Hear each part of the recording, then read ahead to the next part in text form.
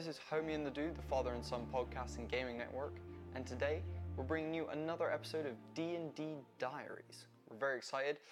This week is a follow-on from our first session in the last episode.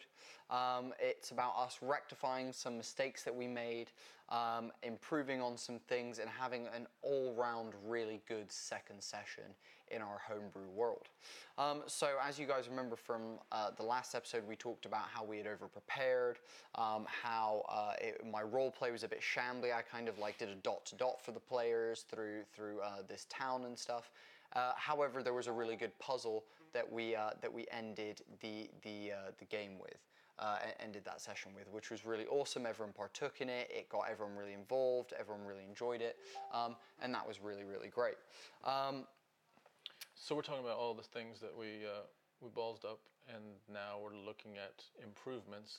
This sounds familiar. It's how we fixed a lot of that stuff. So it's a good process, though, right? The process of trial and error gets us to slowly kind of understanding shit as we go forward. Exactly, and so in this second session, I realized that for the players to have come together, we didn't have strong enough reasons for this party to have joined each other, and there wasn't really strong enough motive for them to continue as a party going forward.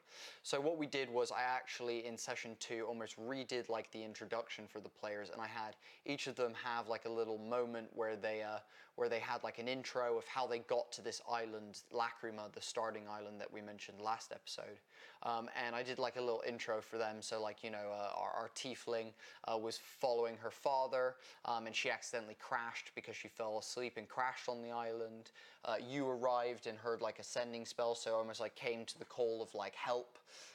We had our rogue halfling who came because their mother had suggested it, and so I gave each person this little almost what's it called, not deja vu, flashback of them arriving to the island, just so we could add more context and plot for everyone. And it meant that going forward I had a bit more reason to unite this group and bring them together once we had finished on this first island. And that would have been nicely, more appropriately put at that first interaction.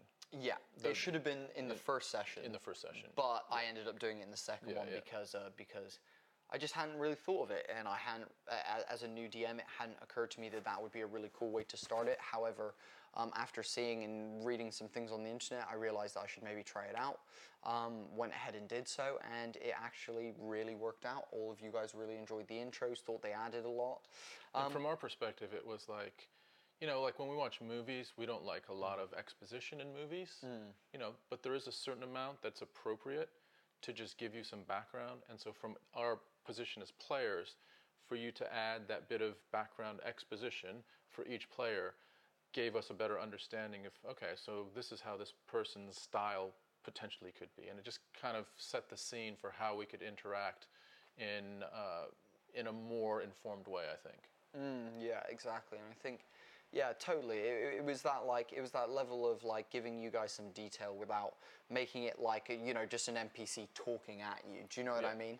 And so that went down really well, and it rectified a lot of the issues that we had in the first one.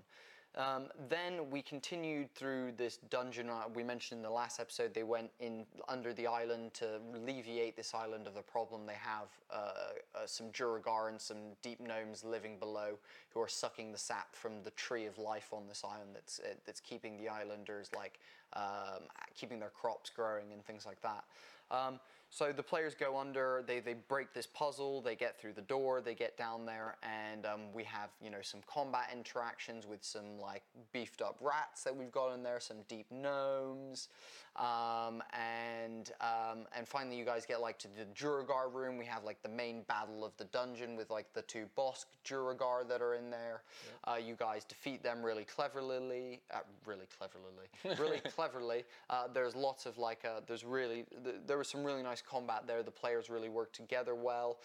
We did have one of the players fall out the bottom of our island at one point, but I managed to do a little bit of plot stuff that managed to bring them back in and stuff. But That all went really smoothly. Actually, we had a very funny role-playing encounter under the island where these guys were trying to interrogate one of the deep gnomes, and it almost got very violent. But then half the team was like against it, and the other half was going for it. Very funny, like role-play moment that was quite good. I was the voice of, let's not burn him at the stake alive. Like, we're better than this, aren't we? And then, but that was like me, Tom. Not me as part of like a team of, that just had wiped out a bunch of other NPCs. So there's that element of like, okay, embracing your role play and embracing what you are capable of and what you should be doing in that moment versus, like, this is really not nice for this like fake, like not even a real entity, but it's still like horrible. So I was like, no guys, we're not doing this. Yeah. And so you guys ended up actually releasing that gnome, and you guys came back up to the top of the island. And then what ended up, I rectified a big mistake that I'd made in the first one, was that my role play was really forced, really like not so genuine. However, after exiting the dungeon and returning to the people of the island, we had a couple of really awesome role play moments. One where a guy who had sacrificed himself for the dude who fell out of the island kind of spoke to him ethereally. That was really good. We also had another moment with basically Tracy, our halfling rogue, was saying goodbye to some of the islanders because her character had been on this island for a period of time, got to know some of these NPCs in the like background plot. So her goodbye was a lot more heartfelt, and we had like a bit of emotions. Actually had me welling up as a DM at one point, which is like, I guess kind of like something that I don't know, as an actor and things like that, there's moments where you have true like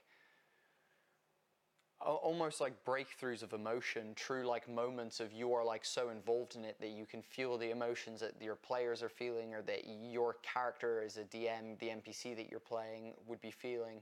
And so there's this really heartfelt goodbye, and it brought a tear to my eye, and it was really, really nice. So I managed to, from the first session to the second session, almost 180 it, in of that we had some really good gameplay, some really fun role play. I then threw the town threw a party for them because they were the heroes of the island. They managed to save the sacred tree. Super fun. There's good downtime activities that I planned. I planned like a little wrestling match for our barbarian. I planned a cup flipping game for our drinking tiefling. Yeah. And then what was the other one? Darts. We did darts as well. So I made some like bar games and stuff for them to play throughout the night, and had them have a bit of a party. Again, lots of fun role play there as well. Super fun. And so it just ended up being a much better session, and ended in a way that I think we all came away feeling a lot better. We had 180. The whole group said it was really good, felt really great about it. However, what then laid ahead was quite daunting, and what laid kind of next was quite scary for me. And it was that we were to then, basically the plot that we had given led them towards the same city that we had avoided making this, by making this first island. So again, I came back to this same fear, this same nervousness of having to build this island, and having had one good role-playing session and then one that wasn't so good as well, my kind of feelings about where I was as a DM were in a bit limbo at this point. So as we kind of finished our time on this first island of Lacrima after those first two sessions, and took off in an airship towards this big city, I panicked and I got nervous, and we'll get into what I did in the next episode. But yeah, it was quite a good turnaround from what we had. And I guess the big takeaway was that we came away going, when the effort is put in, and I think the big thing that I learned was taking my time. Like in that second session, before I spoke as a DM and did role playing, I would like take a second to breathe, take like a 1, 2, 3 to just breathe, think over what that character would do, and I really put some good thought and detail into what we were doing and what I was saying and things like that, and it meant that it came across a lot more genuine and a lot more real. I don't know if you felt the same way. I thought so there was a couple of really highlight moments for me. One of them was, and I think this is probably like the Shangri-La for me of, you know, when you're acting or in your DM role when you're playing an NPC, is those moments that are a bit emotional. And you had one of those with one of the players that had gone on to the other world and was now sending a message back to basically to his daughter. It was a really emotional, potentially a sad moment, but you also added a bit of his character tick into it, which initially was pretty funny, and you combined those really well, so that although we knew it was this heartfelt moment, it was also pretty funny as well. And that's life, man. That's like, you know, you go to you go to a funeral, or you're sitting at someone's hospital bed, amongst all of that other emotion, there's moments of just levity or jokes or whatever, and that's when it's... Someone will trip, and you know, and it will just alleviate the air in the room just for moments. And I think that level of depth of character was what I aspire to bring to all of my characters, and that was with Rare Worthy Bard, who was the town like cleric, and he wasn't good with technology. He wasn't good with technology and stuff, and I think like it really, like, adding that depth of having this emotional moment, but throwing in that tick of him not being good with technology, which we already knew from earlier in it, and just his voice being a bit, like, comedic as well, meant that, you know, it went from being very serious in one moment to, like you said, everyone kind of laughing and alleviating some of that seriousness. And I do strive to create more depth to my characters. It's something in a recent session that we did that we'll probably talk about in a few episodes. I didn't do so well at, and I definitely came away feeling not as good about my DMing because of it. And I think if you can, as a DM, before you make a decision in combat, before you respond to your players in role play, before you decide what an NPC is gonna, how they're gonna move about, or take a second to breathe, think, read your notes. If you've got some notes that you've written in prep or whatever, take a second to be ready so that you can give your players the best thing. I understand that, obviously D&D can be a slow-paced game and whatnot, and you want to keep it moving, but taking a second to be like, they respond to you and you want to take a second to think about your response or something like that, you can do.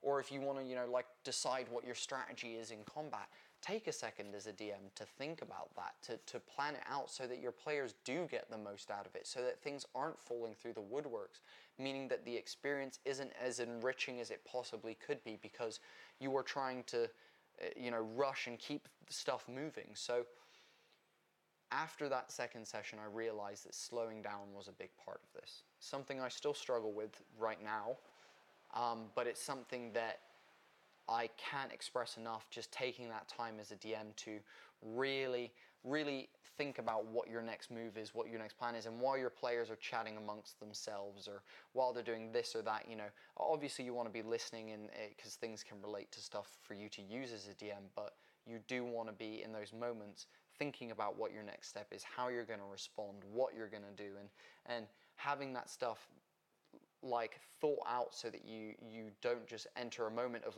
oh, you've said something, well, I'm going to quickly respond, and then afterwards you're like, oh man, I wish I'd taken that in a little bit of a different direction, I could have given more depth there, or I could have added a bit more, this and that. And I think that's what really I learned massively from that second session. Even worse is you've already put the work in and you've prepared other stuff, and you didn't give yourself time to draw on all that stuff that you prepared on. Exactly. I mean, if it's a moment of inspiration, of improv. That's such a good point. Yeah. Dear God, that's such a good point. I mean, because there's going to be pure moments of improv, which are super important, and allowing enough space for that to happen. Perfect. But if you have prepared an NPC or a situation that might arise, and because you're just in the moment of DMing and there's 50 things going on at once and all of this, you are going to kick yourself afterwards if you didn't take the time to pull out that preparation that was really important enough for you to develop in some sort of note or some sort of real thought that you had. That's the one that you regret. Yeah, 100%, and it's regretting adding that bit of character depth to that character. It's forgetting that small bit of information. It's not adding that level of detail like you and I talked about. We've been running a session in this city that I talked so afraid of doing, and we talked about me forgetting to mention the extreme level of darkness in this city and how dark it is based off of some shadows and stuff that we'll talk about in a later episode. But like I just left it out because I was rushing, and it's not that I left it out, I just didn't highlight it enough. It wasn't as pertinent as it really should have been, and I think coming back to it, I was like, damn, I really should have done that. I really should have made, a big thing about how important that was. And now when the players are walking around, that's not one of the things going through their heads. So I need to reaffirm that in the next session and reaffirm that thought and that level of detail and stuff. So guys, it's something I'm still struggling with. It's something I'm still learning and working on, is making sure that I take my time when I do things. And I promise you though, every time I've taken my time to think something over, and I don't mean like you've got something planned so you're gonna think about it for ages and do that. I mean, I have 3 seconds in between them saying something to me in roleplay, them finishing their turn in combat and it being my turn as the DM, or me deciding, how an NPC reacts or moves or something. I do that in like 2 or 3 seconds, but those 2 or 3 seconds of me allow me to activate that in a way that I don't when I'm speeding through things, when I'm rushing through things. And So true. it's something that really does happen, guys. So yeah, big piece of advice for this one is slow down, take your time as a DM, allow that to give your players the most enriching, full, encapsulating experience that you have prepped for and have thought in your mind that you are going to deliver. Really, really important. But guys, this has been an awesome episode of D&D Diaries. We're beginning to get way closer to, that city that we're talking about building and whatnot. Next episode, we're going to be talking about how I had like a little panic and how we ended up doing a battle royale one-shot so that I could have a bit of time to plan some things and decide where I wanted to take this plot that we are working on and what direction I wanted to go. So we'll get into that in the next episode. But guys, thank you so much for watching. Again, this has been Homie and the Dude, the Father and Sub podcast. We really appreciate you guys. We're chugging through. We're loving doing this stuff for you guys. If you want to support us, if you want to make sure that we can keep getting, better quality set, better quality lights, make the filming better. Bigger batteries for the camera. Bigger batteries for the camera. Yes. All that kind of stuff. You can do that by just liking, following the page, and subscribing to the YouTube channel. That is what really makes a difference to us.